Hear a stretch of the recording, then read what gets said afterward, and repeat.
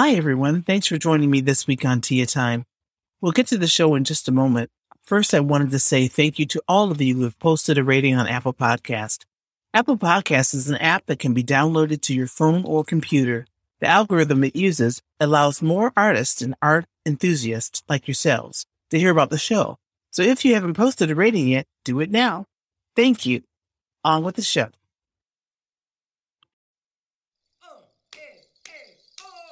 Welcome to Tia Time with Artists, the weekly podcast where we discuss the methods, challenges, and real-life experiences of living our creative dreams.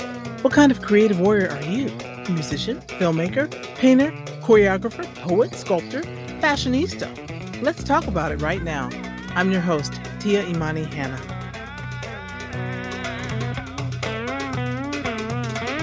Welcome to Tia Time with Artists, and my guest this week is multifaceted violist, dancer, arranger, composer, educator, Leslie DeShazer. Thank you for being with me today on the show. Thank you for having me. We've worked together. I think I've substituted for you more times than not. We've only got a chance to work together a couple of times recently, which has been really fun, because in Music Noir, which you're one of the originating members of that group, mm-hmm. And usually I get called in when Leslie is not there.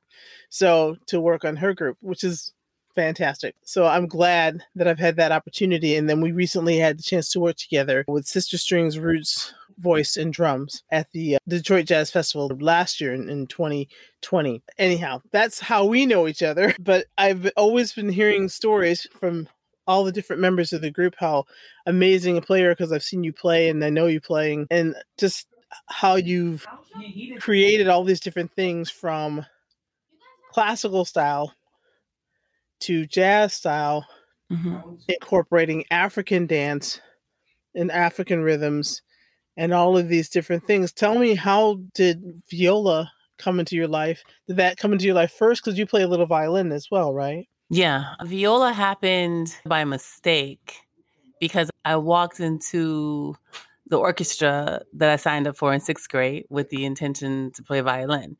And that even was like random because I don't ever remember actually wanting to play violin.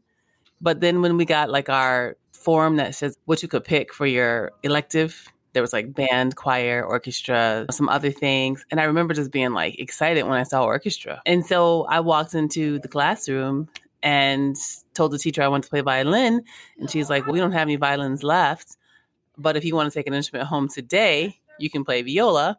And then basically she was like, if you play viola, you'll get more opportunities because there usually aren't enough violists, and giving me all these like reasons why viola would be a better option. So I was like, okay, that sounds good to me. I want to take an instrument home today. So mm-hmm. I chose viola that day. And the rest was like naturally unfolded because it was something that I gravitated towards right away, and then knew from that moment when I first played it that I wanted to play mm-hmm. for the rest of my life and be a musician. Yeah. That's impressive. Was there other music in the house growing up or musicians in your family? Yes. My mother sang. My mother was like the church singer. She sang, not even just church, she sang for all the like kind of local stuff, local talent shows. Mm-hmm. She sang for a lot of weddings and funerals, and she sang in church. She wasn't really like an instrumentalist in that she could play. She played piano like a tiny bit. So we had a piano in the house when I was younger. But my mother mostly sang, and mostly in church. Mm-hmm. So, yeah, but there were no other musicians. My siblings did take up band, but none of them like really stuck with it. They did the 1-year thing and then they were over it. So, yeah. How many siblings are there? So we have a Brady Bunch situation. There's 8 of us. Okay. But we're a blended family. Mm-hmm. So I have 2 siblings who are by blood, even though I don't even like to think in those terms. We have a very close family. And yeah, there's 8 of us. So there's always a lot going on in our house. A lot of noise. I learned to really value quiet time because it was always loud in our house. But my parents were like really cool about letting us choose what we wanted to do. So I never got any pushback when it was time for me to go to college and I wanted to major in music. Some of my peers did, you know. That's good. That's rare. It's definitely rare. So I didn't even know it was a thing. Like, I didn't even know people didn't want their kids to be musicians. Like, it just, Until I got, in college, and I had friends who were like double majoring because their families didn't want them to just have a music degree. Like it, because I think my parents were just thrilled that I was doing something I loved, and then I got accepted into a good school and I got a scholarship. I think they were just like happy about that. They didn't doubt my decision, which I'm grateful for. Where did you end up going to school? I went to University of Michigan. Okay. Yeah. So that was that was another one of those things that life gave to me on a plate in a way, because I had went to this summer institution thing and Professor Elliott was there. He was directing it and he heard me play. This was like, I think I was probably 15 or 16 at that point. And he loved my playing. He was really impressed. So he went back and told the professor who was doing viola then. And I took some lessons with the professor when I turned 16, just took a few. So by the time I applied for schools, I really didn't apply for many because I knew I was going to go to U of M because I had been in contact and talked with them. Several of the faculty had heard me play at that point. And so I did my audition and it went well. And then I got offered a tuition scholarship. Yeah, I was fortunate to be in the company of a lot of people who believed in me when I was younger and made opportunities easier for me to attain. Yeah. So were you like pretty self-directed in the sense of, because I would never even thought to contact these teachers, or your parents in there saying, call them? Because, when you're a teenager. Yeah. No, my parents weren't. It was really funny, Taylor, when I look back at some of the stuff I did as a teenager, because I have kids of my own. And like my audition, I drove myself to my audition at U of M. I don't even think my parents like really knew like what it meant. I was like, I got this audition. Okay, here are the keys. Like I drove myself and just like walked in the school, looked for the classroom they said that the audition was going to happen in. And then I just did the audition. It's funny because I had a little fender bender like right before it happened, a little frazzle. But a lot of the things that I did, I was a really self-directed kid in general. When I saw something I wanted to do, I would be like, I'm doing that. And then I would just hand my parents like the permission slip and be like, sign. And so they would sign. There was with such a big family, I think they didn't have the time to just be like micromanaging every little thing we did. Like when I look back on that kind of stuff, now that I'm a parent, I see what it takes to parent. And some kids are really independent. You don't need to be there to direct them as much. They need a lot more direction. I think I was one of the kids who didn't need as much direction. So yeah, a lot of those things that I did were follow-ups that I did on my own, information that I shared with people I met. Here's my phone number. I'd love to take a lesson or whatever. And yeah, my private teacher at the time also helped connect me with people too. Okay. Because she had finished her PhD at U of M, so she was hooked into that community. And she was good about telling me who I should talk to and putting me in touch with certain people too. She was really key to her, and my orchestra teacher, really key to helping me. Who was that teacher, Dean? Her name was Melissa Gerber at the time. I think her last name is Necht now. And then I had Michael Endress. He was my orchestra teacher. And we had a really funny relationship. It's amazing that he even liked me because I was so obnoxious. I was like that kid in orchestra who was like so bored that I would just do really obnoxious things. And I remember one time he'd just be like, damn it, Leslie. Because I was always doing something. Like one time I like learned the first violin part, all of it a half step higher than it was. And so like the whole time they were playing the melody, I was playing the melody like a half step higher than them. So it sounded like that's terrible. Bust out playing like the flute melody. So I ended up playing cello and bass when I was in orchestra because that was just one way for me like to not be bored. Because the viola parts in those high school and middle school arrangements, they're terrible. Like you're literally playing, it's like the arranger was like, oh yeah, the violas, that's right. And then just threw down a few whole notes and sent it to press or whatever. But so the parts would be so boring. And I would just be sitting there like bored to death in orchestra. I think he got it, but I did apologize to him later because we ended up doing some like work together, like gigging together. I played cello for 2 years because I was so bored with viola. And that was funny because my sister was playing cello at the time too, and she was sitting second chair. There were like 6 of us, and I challenged her and beat her. Because I'm so competitive, I didn't even think anything of it. And then she started crying, and everybody in the orchestra was saying how I wanted that seat, though. That's terrible. So for those listening who don't understand how challenges work in orchestra, for the people who lead each section are the section leaders, and the first and second chair are the most important chairs in the section, or at least the Yeah, they're the leaders of the section. So you have to have auditions for those chairs. And so when you challenge for the chair, then you have to do it's like a face off. One person plays a part and the other person plays a part, and then you get judged on who plays it better, and whoever plays it better wins the chair. So that's what that challenge is anyhow. Yeah. And the funny thing is I was so like driven. I was like, I told my sister, like, that's what you get for not practicing. And then I look back, I'm like, man. You knew I was going to challenge. You knew I was coming for that first chair. Like, and you're in the way. You're sitting second. Yeah.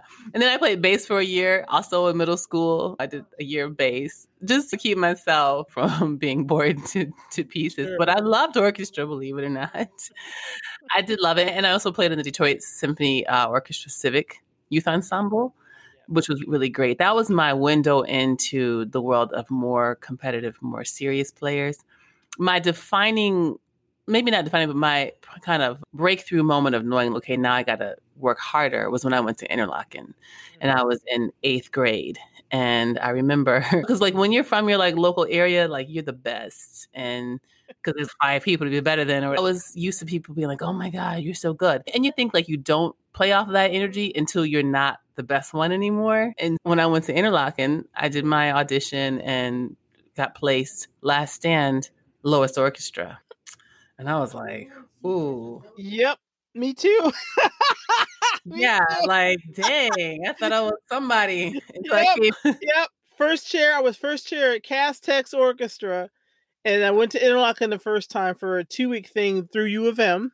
Mm-hmm. And it was in the last stand of the lower orchestra. That's a reality. I was second to last chair or something like that. Yep, that was me. But see, I was fortunate because I went to the 8-week program. So yeah, I challenged up and I got into the higher orchestra. Mm-hmm.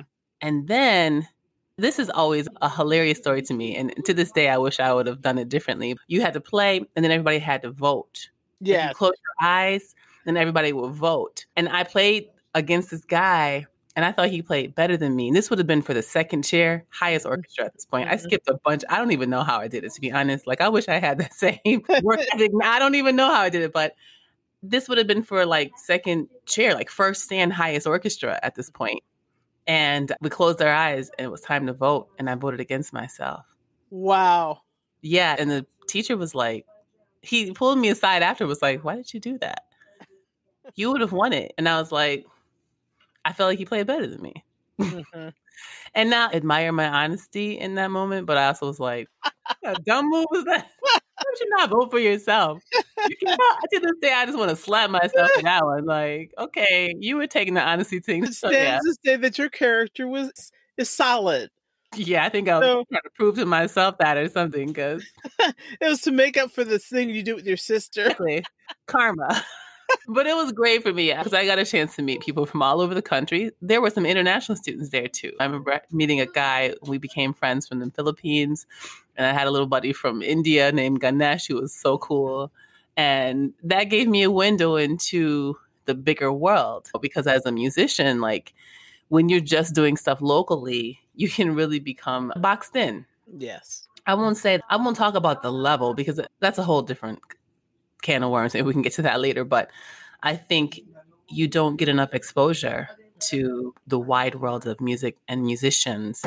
And that experience gave me a glimpse. Okay, this is something that is going to open up a lot of windows for me. And I met so many cool people to this day who I know that I met when I was at Interlochen. That's fantastic. So, and now my kids are at the age where, like, my daughter did Interlochen virtually last year.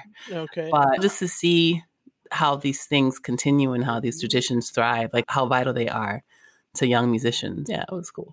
I'm so grateful for those opportunities, because that's when I had time to actually practice for 8-10 hours a day, and not mind it and like it and learn and be the sponge and understand new things. And it's such a prime time, because now I have trouble practicing for an hour straight sometimes. Yeah. Because there's so many other things I have to do. Yeah. So I am so grateful for that time. So that's fantastic that you had that, because I mean, you carry that with you. Yeah. And Isn't it interesting though, the timing of how like when you're young, you have all this like energy, mhm, but then you have this wisdom of older age, yeah, and those two almost never converge. But if you had the wisdom now and the energy that you had younger, like you could have been such a. Now we all, I mean, obviously, things happen the way they should, but I just look at some of my students and I look at the youth that's on their side and how people have that saying that youth is wasted on the young or something like yes, that. That it yeah, says, but like they can learn so much and they can do so much with so little actual work, but they don't have sometimes the ability to apply a lot of the non-written or the non-said things mhm, because they haven't experienced life in the same way yet. And then by the time we get to that point where we can actually apply those things, our technique's going down the drain, right. because we are not spending the same amount of time and we're older. And sometimes we start to get aches and pains and playing is not as easy as Right. it was when we were younger. For me, I frequently get shoulder pain. When I was younger, I probably played with all kinds of horrible technique and I never hurt. Now I got to warm up. Now, where did the composition come in for you? So that's a good question. I think writing it down is where it comes in for a lot of us because we have ideas, we make stuff up, but we never document it. I know I did at least. I would make stuff up, but actually writing it out was different. I think I started writing things. Can you hear my kids in the background? I can. I started writing things when I was probably in my officially writing it down more in my 30s. And then with the band, Michelle was like, we need everyone to write something for our projects. So it forced me having a deadline to do something and solidify it. Because I've got stuff in like music files right now that I started writing and never finished, like a lot of stuff like that. But there was no pressing need to finish it. So I just didn't. You get like in a mood and you're like, I'm going to write today. And you sit down and you start writing. And then 15 minutes later, you stand up and you had the good idea. And then you forget it like 4 days later that you were working on that. Or there have been times where I've had ideas in my sleep. I'll wake up and sing it into my phone and then I'll not go back to it. So I did a lot of that, Yeah. for a long time. Right now, like over the summer, I did some writing because unfortunately, I have not ever done my own projects. And this year I was like, I got to do that. So I did some writing. And then with the concerts that I did online, I did perform some of the music I wrote. And now I'm in the process of making time to go in the studio and actually record it. Yeah. I know. Took me long enough. Now I'm like 75. Right time. It's the right time. When you do it, it's the right time because Yeah. it's not ready till it's ready. True. So it's all good. Yeah. It's all good. You have the writing sickness. I have memos up the wazoo in my SoundCloud. It's like, you have a new memo. Oh yeah, I forgot about that one. Yeah, exactly. The ideas come. What I found is one time somebody asked me, like, how do you practice when you have kids? Like, how do you find the time to practice? Mhm. And what I found at least is that it isn't that you don't have time to practice. It's that you don't always, the timing to be creative isn't always on your side. Mhm. Because frequently, like, the best ideas we get come like in the middle of the night Mhm. when you're like in the shower. They come in like sometimes really odd times. And for me, with having children, sometimes you might have this idea and you walk out of the shower, right? Put this idea down and your kids, hey, you forgot to, send in my permission slip for blah, blah, blah. And then you go do that. And then now that mindset is gone. Mhm. So it's like having timing on your side to be able to do it when you feel it. Of course, it's different for everybody. And as we mature, our family obligations and things get bigger. And we just, like you said, we don't have the time to spend on ourselves like we would have 20 years ago. But I think I'm aware too that it's necessary to prioritize it and sometimes even schedule it, even if you don't feel the creativity there, to just do it anyway and set aside time. And I haven't done great about that. Like I'll tell myself, okay, I'm going to set aside 15 minutes every day just to write something. It's just 15 minutes. You can do that. And then I just get distracted and I don't do it. But it's just that prioritization of creative space. But having children it forces you more to take the time to put it in your life because you know how easy it is for days and weeks and months and even years to go by and you look up and you haven't done any of your own work. You've been doing everybody else's work. And so that's one of the blessings that's come out of this pandemic, I think, is that we have time to work on things we want to work on because we're not like mandated to be learning all this music for other people's stuff. So that's nice. Obviously, you're not making any money. Yes, unfortunately. You only need that to live. Exactly. It only grows on trees. No biggie. Yeah, no big deal.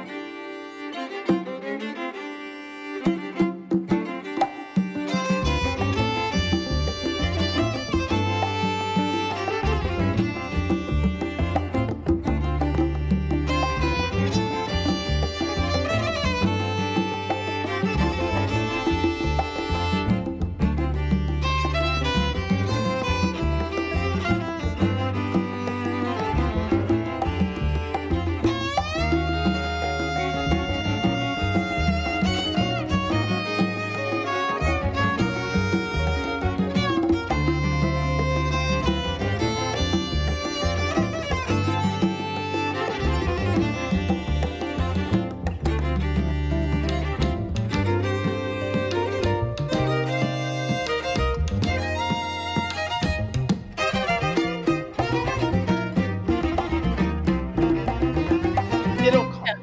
Yeah. You definitely have to prioritize. And it is. It's I don't have kids, but I might as well with all the little projects that are always whispering in my ear. You got to do this. You got to do this.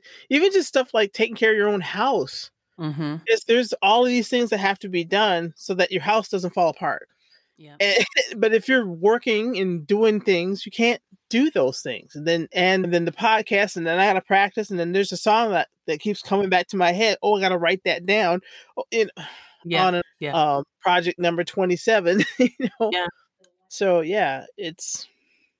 I don't know if it was I can't remember if it was a conversation or it might have been an interview that I watched one time, and someone had asked Bobby McFerrin how he practices, and he says that he doesn't practice in the sense of every day he does a certain amount of scales or anything like that, but he does just sing every day. Mm-hmm. And even for 15 minutes, he just does something especially when he's on tour. He just does that 15 minutes a day. So that 15 minutes that you were talking about is definitely a feasible thing.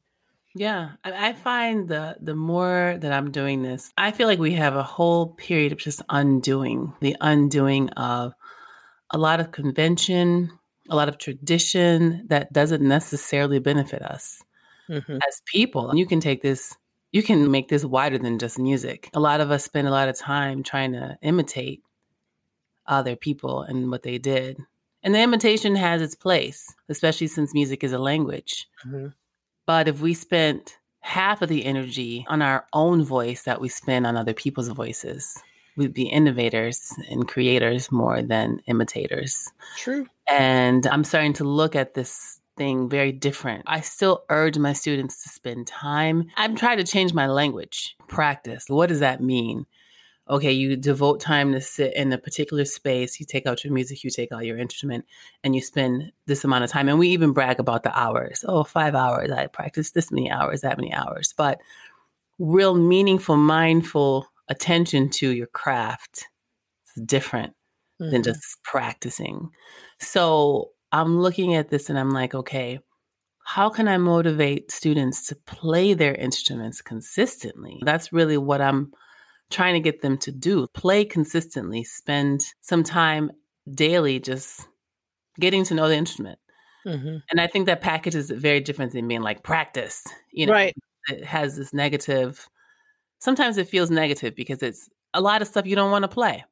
A lot of the stuff kids are practicing, they don't want to play it. They don't want to play etudes. They don't want to play scales and arpeggios. And most of the time, a lot of times they don't even like the repertoire they're playing. And so how do you get them to work on stuff if they don't like what they're playing? They do it, but they're going through the motions, which so many of us have done over a lot of years. We've spent a whole bunch of time learning stuff we didn't even understand, let alone, not to say everything has to be fun. You have to like everything, but I think we can get close when you're talking about music because there's so much great music. It just doesn't make sense that we just keep doing like this one kind of boxed in way of teaching and sharing. So I'm really starting to change my attitude towards a lot of these things just because I think that a lot of the stuff that I've latched onto didn't have a lot of benefits to me developing myself and my voice as a musician. Yeah. When I think of practice, I know one of the things I used to tell my students would be, you really do have to think about it like a meditation. And I came to the idea of it doesn't even matter what the instrument is, because your voice is you're trying to get your voice to come out in whatever instrument you're playing. So even if, say, for instance, you're going to be a piccolo player and that's all you're ever going to play is the piccolo, but maybe while you're playing it, maybe you're going to think of yourself as a saxophone player. And then what changes when you think of yourself as a saxophone player playing the piccolo? Are you going to play differently? So it's really not about the instrument, but that concept of, because if I think of myself, if I'm scatting a solo, and if I think of myself as a bass player, I'm going to sing a lot differently than if I think of myself as a flute player. It's just going to be a different sound that comes out. So it's a meditation of being that sound, or being the personification of an idea of a sound. I don't know how else to say that, but yeah. So the practice is being that music or inhabiting that music and trying to make that music live in some way that is identified as something that comes from you. Right. Like your voice. The overarching theme would be the mindfulness, what you do. I literally had this conversation with a student this morning about how she approaches playing. But when speaking to her, the real issue is that she's very self-doubting. I don't know who or what suggestions made her feel like she wasn't good enough, but she plays very apologetically. There isn't a mindfulness and a passion when she approaches the instrument, but she loves the instrument. That's obvious. But somewhere there's a disconnect. She hasn't been able to bridge that gap between what's inside of her and what comes from her instrument. But yeah, that idea of just envisioning or yourself in a different mental space or place. And translating that onto the instrument is not something we spend a lot of time doing because we're always just like, I got to practice. But in that, there's like definitely something spiritual happening, and that isn't always easy to tap into. So, yeah. Yeah, I think it's fun that the longer we play music and the longer we try to understand it, the less we know. I like that because you never get bored with it. It's so expansive. And then you also know that you're never going to master it, which keeps the humbleness in there. So you can't ever get cocky anymore. Because, I think when you're younger, you're like, yeah, I'm the top of the line. Yeah. After a certain point, you're like, guess not really, not really. And so and trying to teach that to other people is difficult. I think, because they don't think of it the same way. You might be the next line of teachers that is basically saying, hey, let's think of this as inhabiting the music instead of mastering the music. Yeah. Or replicating. Like, I think our approach to educating in general lacks real application. When we look at things like math and English and history, science, the way that most of us learned it is very abstract, very drill and regurgitative, but not applicative. There's a lot of concepts that we basically walk through every day that are math, that are science. There are a lot of things that we live, a lot of things that we do that if we really understood the history of, we'd do them better or we wouldn't do them at all. But we don't really educate ourselves or our children in a way that sort of shows the cross-disciplinary relationship of all these things. There's connections between all of the disciplines. They don't really exist separate from one another, but we learn them separately, and we put a lot of value in spitting back for the test, and not a lot of value in true understanding of what you're doing. That takes longer. It requires more thought, and I don't know if the patience is there to make that happen. But I think when it comes to teaching music, I'm really trying to help students understand it better and apply it better now, and not just go for the, okay, 3-octave scale, do your etude, do your piece. I'm really trying to open up more possibilities to them so they can see how these things apply to them in their lives and their instruments. So, yeah. All that deep thinking going on. So these students must be amazing. They are, but for different reasons and in different ways. I really probably teach every student differently. And even classes, like I've walked into some class situations where you can see that these kids have this strength and I play that strength up because that's what they do. Like I've got a group that I teach over here on the east side of Detroit at the Ellington Conservatory, and I taught them blues tunes from the beginning. They learn how to play Duke's Place, but we changed the key. And they learned pentatonic, the E minor pentatonic, and they learned to improvise like the first year they played. And they've done a series of other blues since then. Those kids love that. We still do the classical stuff, but I didn't go in there. That's what we have to do. My other group at Mayberry, we spend more time learning pop tunes and traditional beginning violin tunes. Dance with them more and sing with them more because that's just the vibe that we get in that particular setting. I have students who they love the rigor of a tradition, and so I stick with the things that they thrive on. And I've got some students who need like less structure. So I try to bend to that. And I've got one little student who's 8 who is just like all about the blues. And so he spends the majority of his time on that. And I keep one classical piece in his rep just because I know he's going to want to do auditions and things. But the students, they grow how they're going to grow. I think what I've realized is I'm just a vessel. I'm not here to like mold them or make them into anything that I want them to be. And they have to be ready for whatever it is that you're showing them. That knowledge is not going to stick unless they're ready for it. And so I just try to be perceptive and meet them where they are and then try and get them to rise above that more on their terms than mine. And that's not always easy because I come from a background where that tradition is expected. You do your flesh scales, you do the arpeggios, you do a Kreutzer etude, and you do one, challenging piece that is of classical origins. Sure. None of my teachers were making me do like blues pattern scales or making me like make up my own songs. I make students, there's some students I have them do that. Like one student, instead of making her do scales, I have her pick a pattern and she has to take it through the keys. Yeah. Because I want her to be able to play fluently in every key. Going in scales up and down, that's good, but it's not really doing anything super useful for her in her current life, what she needs as a violinist. The other exercise is more useful. And the honest to God truth is she probably doesn't practice more than 45 minutes a day. Sure. For her, going through the patterns in different keys is a better use of her time than going through Flesh. Because she's probably not going to be a professional musician. But she'll know her keys. Yeah, and she'll be able to play, if she wants to learn a song off the radio or off of Spotify, and it's in the key of F sharp, she'll be able to figure it out because she's fluent in F sharp. She won't be limited. Hear it. Yeah. There's no song on Spotify that goes up 3 octaves. No. It's a practical application of what most people really do with their instrumental learning. Most people don't really do that. Most people want to be able to play songs they like. That's it. That's what most people want to do. And they're developing audience because they have ears for the music. And they'll be looking for music that does that because their ear is developed beyond what the average person is developed. Because that's one of the things that I lament, some of the loss of some of the music in the schools, because the kids aren't developing their ear. So they're not listening for what I consider to be good music because their ear is so limited, they can't hear it. Yeah.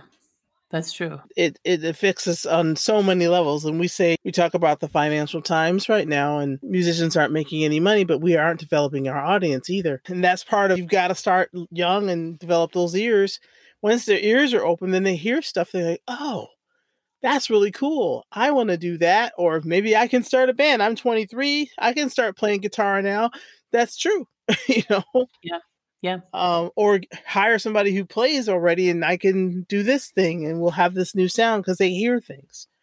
But anyhow, it's part of the mandate too, I think, as teachers to help develop that audience ear. And I think personally, when I look at some of this stuff, the stuff I do is so out there anyway. But it's going to be like, some people are going to love it. Some people are going to be like, and that's fine. But that's going to be that way for every kind of music. But what I try to do is I try to create at least a melody and a harmony that's going to be nice, a nice pocket. And it might sound like there's nothing going on because it's just a general melody, but there's always something underneath going like really deep. So if you can hear, it's there. Yeah. If you can't hear, you won't notice it.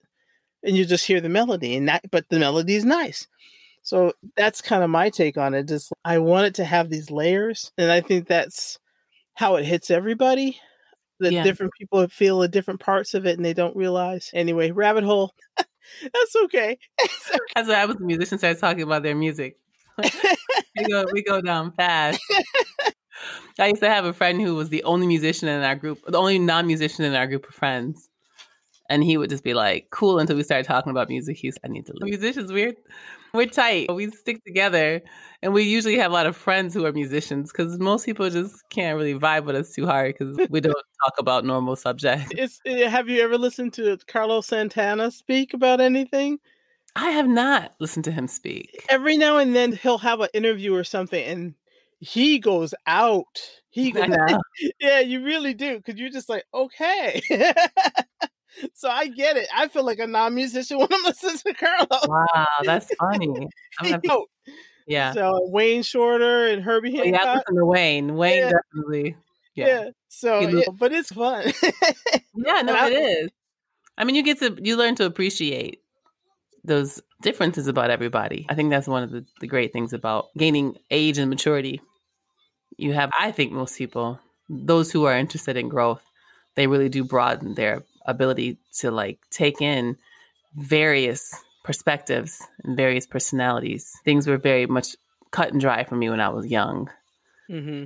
But now with some life experience, I appreciate those personalities that when I was younger, I'm like, oh, they're just weird. What you appreciate about those people is that they're unafraid to be who they are. And no matter how much pushback they get, they stay strong and who they believe they should be. That takes a special kind of person because most people don't. There's a lot of jumping on bandwagons in our society. A lot of people just do what everybody else does. And that's true. And you just wonder too. What I always wonder is, why are they so angry about it? It's Well, like, I think it's because they know that they should do different more. You know what I mean? It's like today, I saw a Facebook status of a colleague of mine about anti-vaxxers. You should walk a mile in their shoes. And it was a joke. And they were like clown shoes. And I feel like, first of all, that's disrespect to the profession, because being a clown is like, for real, like a serious profession. Like those guys, Right. they train to do that. But the other thing is that, where is this low tolerance coming from that someone chooses to do something different? I think in my experience, like there are a lot of choices I made young that offended people, but it had nothing to do with them. And that made me learn a lesson very early on. So like I became vegetarian when I was 15. I was vegetarian for 16 years. When I had children, I had one of my kids at home. I delayed vaccinations. I breastfed for what most people think is way too long. And I homeschooled my kids. And what I noticed in all of that, and of course, I chose to be a professional violist. Yeah. I'm bucking all kinds of status quos here. And I lift weights. So I got muscles. A lot of people don't like that for a woman. But what I see in all that is that when you go against the grain, people take it as a personal offense because they feel bad that they don't have the courage to be different. And that's why they project onto you. It's like moms, for example, women are always measuring themselves as mothers. There's so much comparing. It's ugly. When you have a small child, people sit around and talk about how their child hit the milestones at 3 months. And so when one parent says, I feed my kid gluten-free and they've learned all their alphabet and they're like 1, then everybody starts going, well, learning alphabet's not that important. Gluten-free is a myth. They get offended. My kids at home, that's not safe. And I'm like, pregnancy is not an illness. Like, you don't really need to go to the hospital. People have babies at home all over the world. But what they took from that was that I was saying that they weren't a good mother because I did it this way. And that's that's an issue of feeling inadequate. Something inside of you is telling you that you are not making choices from a genuine place. You're just doing what everybody else is doing. And when someone does something that everyone else is not doing, you want to defend everybody else because you don't have the courage to step out on some things that maybe you felt like you should step out on. We live in a society where assimilation is extremely important. And I think for humans, there's a need to assimilate in some situations. Like we need that unity, we need that oneness. But a lot of the things that we assimilate on don't have anything to do with being a better human. It's really just a personal choice. If you choose to not take Tylenol when you have a headache and you take turmeric instead, doesn't mean you're saying everyone who takes Tylenol is stupid. No. But unfortunately, because of this kind of like, what is the word? Like robotic way that we've chosen to live, we just get jolted when somebody's different. And it's unfortunate because that carries into the arts where people should be encouraged to be different. That's what art is. It's like, isn't it? I don't know. Some famous artist said something like that. If somebody's not basically giving you pushback, then you're not making art. Yeah. Because it's gonna, if you're doing true art, somebody's gonna either there's gonna be a love it or hate it, and then people in the middle who go meh. Yeah. I mean, you're pushing the parameters. Yeah. You're taking that box and you're making it bigger, or you're just like taking the corners off of it. You're doing something different. And I don't know. People think that musicians are creative, and I've had to tell people frequently, like, you'd be surprised. You have the same kind of people in music that you have in corporate America. Oh, yeah. You've got the legalistic, you've got the purist, you've got the people who want everyone to be the same. Then you've got the outliers. But most musicians are not outliers. No. We're not taught to be that way. But that's definitely not string players. We are like the safest in the group. Yep. String players, French horn players, players. Who else in that Panther group? You cannot break out of that group. Yeah, in a row. Yeah. We are very much, and there's a need for that because when you're playing music with a bunch of people, you have to learn to blend. You have to learn to move with. You have to learn to be sensitive to, because it's a group. But outside of the group, a lot of us don't push any boundaries. We just kind of, I'll just go home until my next group thing. And we want to be safe. I get that too, because there is that fear as musicians, like, where is the next paycheck going to come from? You know, I had a lot of jobs. There's no fear of that now. There is no next paycheck. Not funny, Leslie. Not funny. Well, what else can you do but laugh? I did a panel yesterday, and one of the questions was like, "What have you lost during this pandemic?" And I was like, "Income, Hmm. a lot of it." And then the question was, "When did you realize? Like, when did it like kind of dawn on you? Like, what really was going?" And it's funny because, like you said, like with the humor thing, I think a lot of us just, for me at least, I pushed it to the back of my head. I tried very hard to not think about how much money I had lost. I started gardening. I'd always wanted to do a garden. And then this year I'm home. So I just started planting seeds, like literally just like planting stuff all over my yard. I got some garden boxes and I just kept myself busy with that. And I did practice quite a bit. I spent a lot of time playing. I did some like porch concerts and stuff where I could. Hmm. But October, it hit me like how grim this was. Because October is usually when the orchestral seasons are back in full swing. Teaching is back in full swing. Like you're already getting your plans for the winter and sometimes even for the spring and summer for the following year. And I think I went through like a couple of weeks of just feeling really depressed in October because I was like, I'm not going to work for a long time. And I've been doing Zoom teaching, but that within itself is a beast. Like it's taken me some time to accept it because it's not the same. But I think it really hit me hard in October when I started to like really see like how much work I haven't been able to do and how much work I'm not going to be able to do. And then you look at the vaccine rollout and how things are coming down and all the politics. I don't know that we'll be anywhere ready for concert halls to be filled again, even in this year. It's sad and hard to come to terms with, but with this like more aggressive strand of the virus now out and so much up in the air about what this vaccine can actually do in terms of preventing the spread of the disease, there's a good chance we won't see a concert hall filled again until 2022. If we're lucky. Yeah.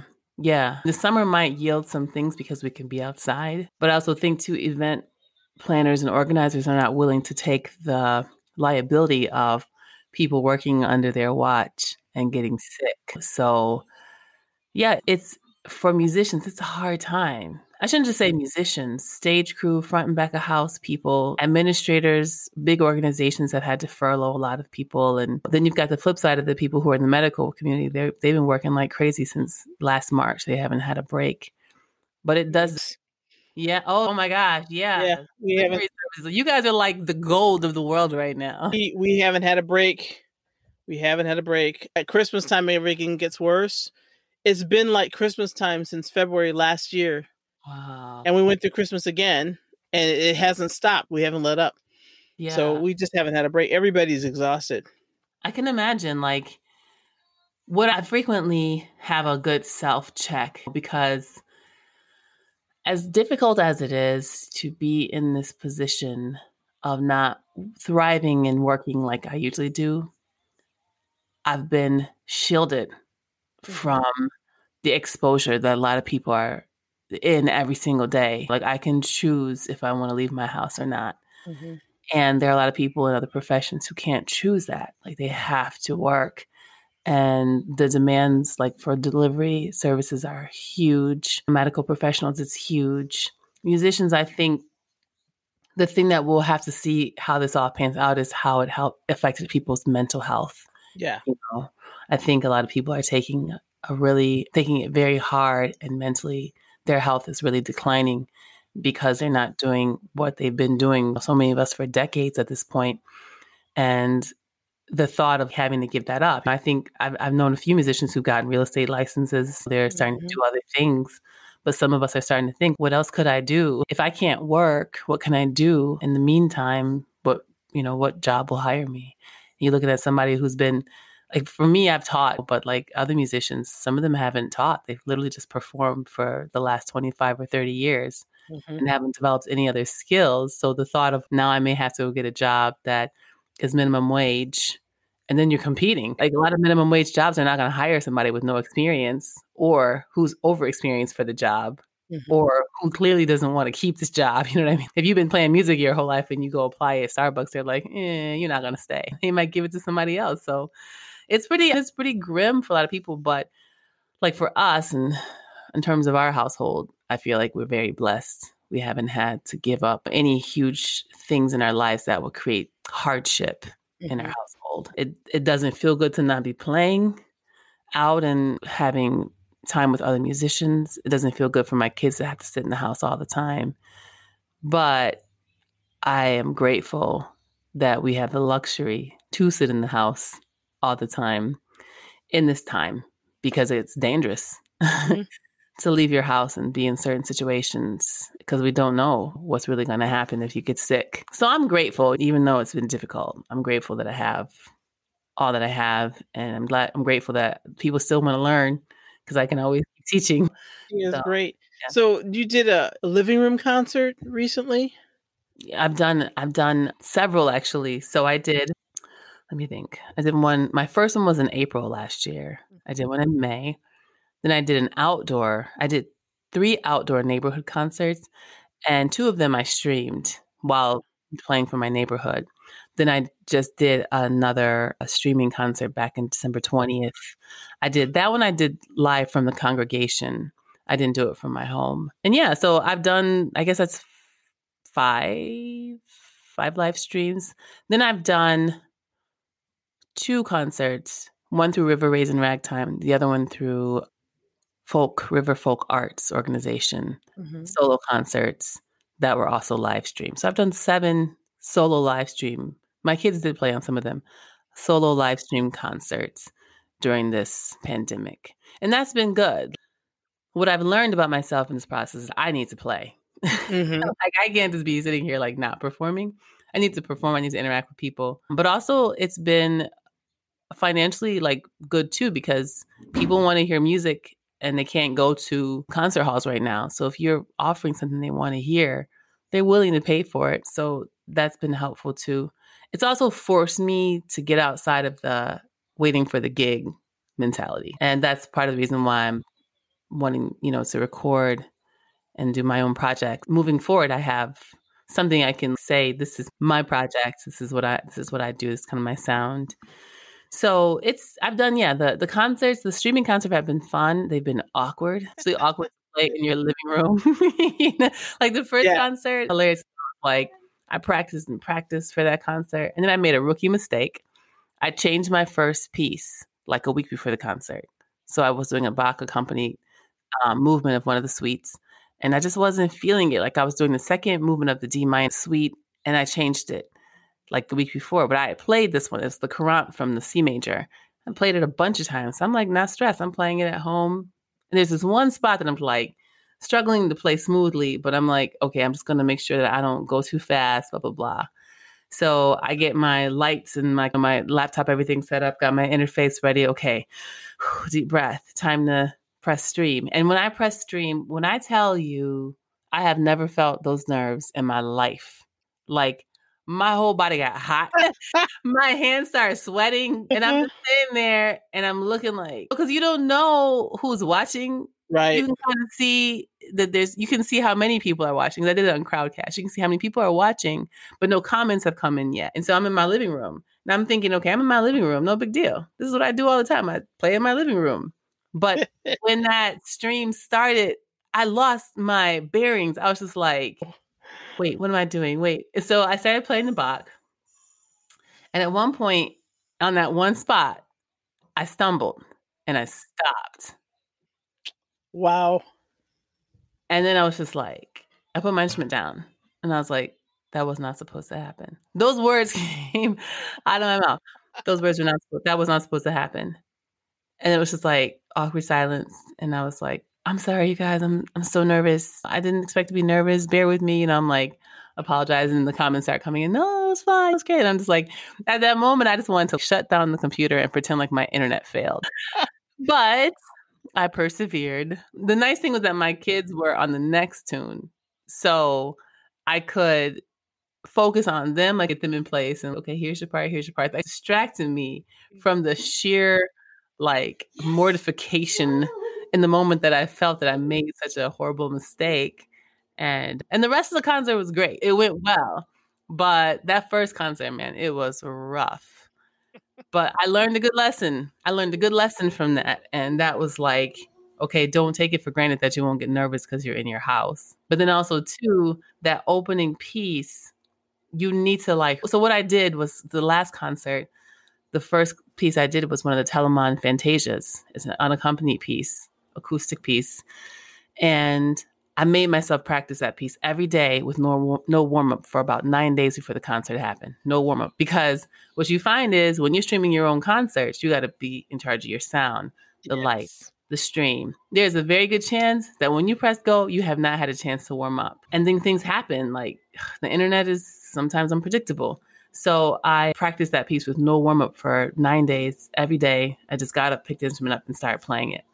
And I was so glad I did that because on the day of the concert, I go to stream, no sound. And so you can see me on the video, like the Crowdcast video, I have the mask on and my eyes are just like, I'm like on the computer, like trying to figure it out, like looking like I look so scared and worried. People were like, smile, relax in the comments. And I'm just like touching stuff and tapping stuff and clicking stuff, trying to get it to work. And then finally, by some miracle, it works. Don't know what happened. Right. And so I just, okay, let me play this piece now. And I played the piece and I pretty much nailed it. I was so glad that I had forced myself to practice that piece with no warm up for those 9 days, because that was the only thing that saved me from not completely panicking and sweating all over my viola and not being able to play. I have this big hair and I'm getting hot and I'm like, I want to put my hair up. You learn lessons like, next concert, I'm going to make sure. I tried to do a sound check, but I was waiting on musicians who were a little late. But now I know, even just sound check without them, just to make sure you have sound. Mm-hmm. But that had never happened before. I've done all these live streams. I've never not had sound. I still don't know exactly what happened, to be honest. But life went on and people enjoyed the concert. I think the nice thing about right now, everybody's more forgiving because they understand that we're all trying to learn new things and work within things that we're not accustomed to. So everybody was cool about it. Nobody asked for their money back.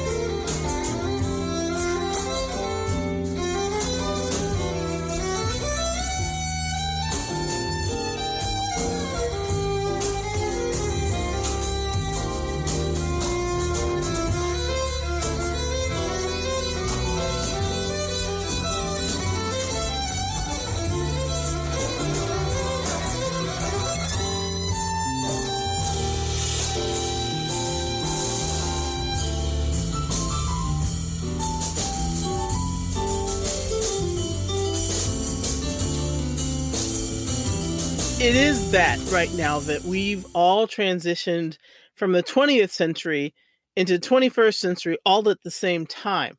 Yeah. This has never happened before, and it'll probably happen again the next time there's a big leap from one technology to another. But it's never happened before in the history of man, as far as we know. Yeah. It's never happened before. So it's like the cavemen, and all of a sudden there's a wheel. Oh, shoot. Everybody has a wheel. Let's get a wheel. Oh, we need 4 of them? Okay. The panel I did yesterday, they asked the question, like, what should musicians do to increase their resilience? And everyone had all these great, now just learn some technology. Yeah.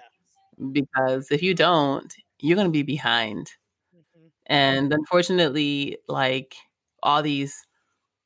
with all this stuff being canceled, more musicians are going to have to operate completely from home, recording videos, teaching with certain technical aspects, learning even something as simple as Zoom.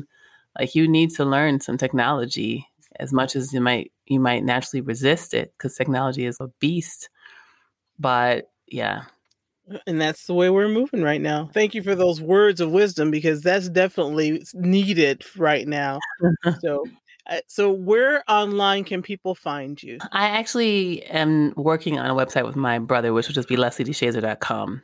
So we're in the process of working on that. But all of my shows that I've done are on Crowdcast, and you can replay them and watch them again. So if you just go to crowdcast.com and search my name, you'll be able to find all of the shows and you can watch them. And then, of course, I'm on Instagram and Facebook. We're a little bit out of time right now, but the next time I'll have you on again and we'll talk about the dancing. Because we didn't talk about that rabbit hole and it was all over. But thank you again. You're welcome. Thanks, Tia. Thank you for joining us this week on Tia Time with Artist. Make sure to visit our website, tiaviolin.com, where you can subscribe to the show in iTunes and never miss an episode. Please leave us a rating wherever you listen to podcasts. We really appreciate your comments and will mine them to bring you more amazing episodes. I would like to thank this inaugural season sponsors, the folks at Jazz Alliance of Mid-Michigan, or JAM. Michigan Art Share, a program of Michigan State University Extension, is a partner in supporting the Tia Time podcast and Sham Bones Music. Without their support, this podcast would not be possible. Thank you so much. If you would also like to contribute to the show, you can find us on patreon.com. If you want to continue the conversation about topics discussed in the show or start new ones with like-minded people, join us at the Tia Time Lounge on Facebook. Thank you for listening. See you next week at Tia Time.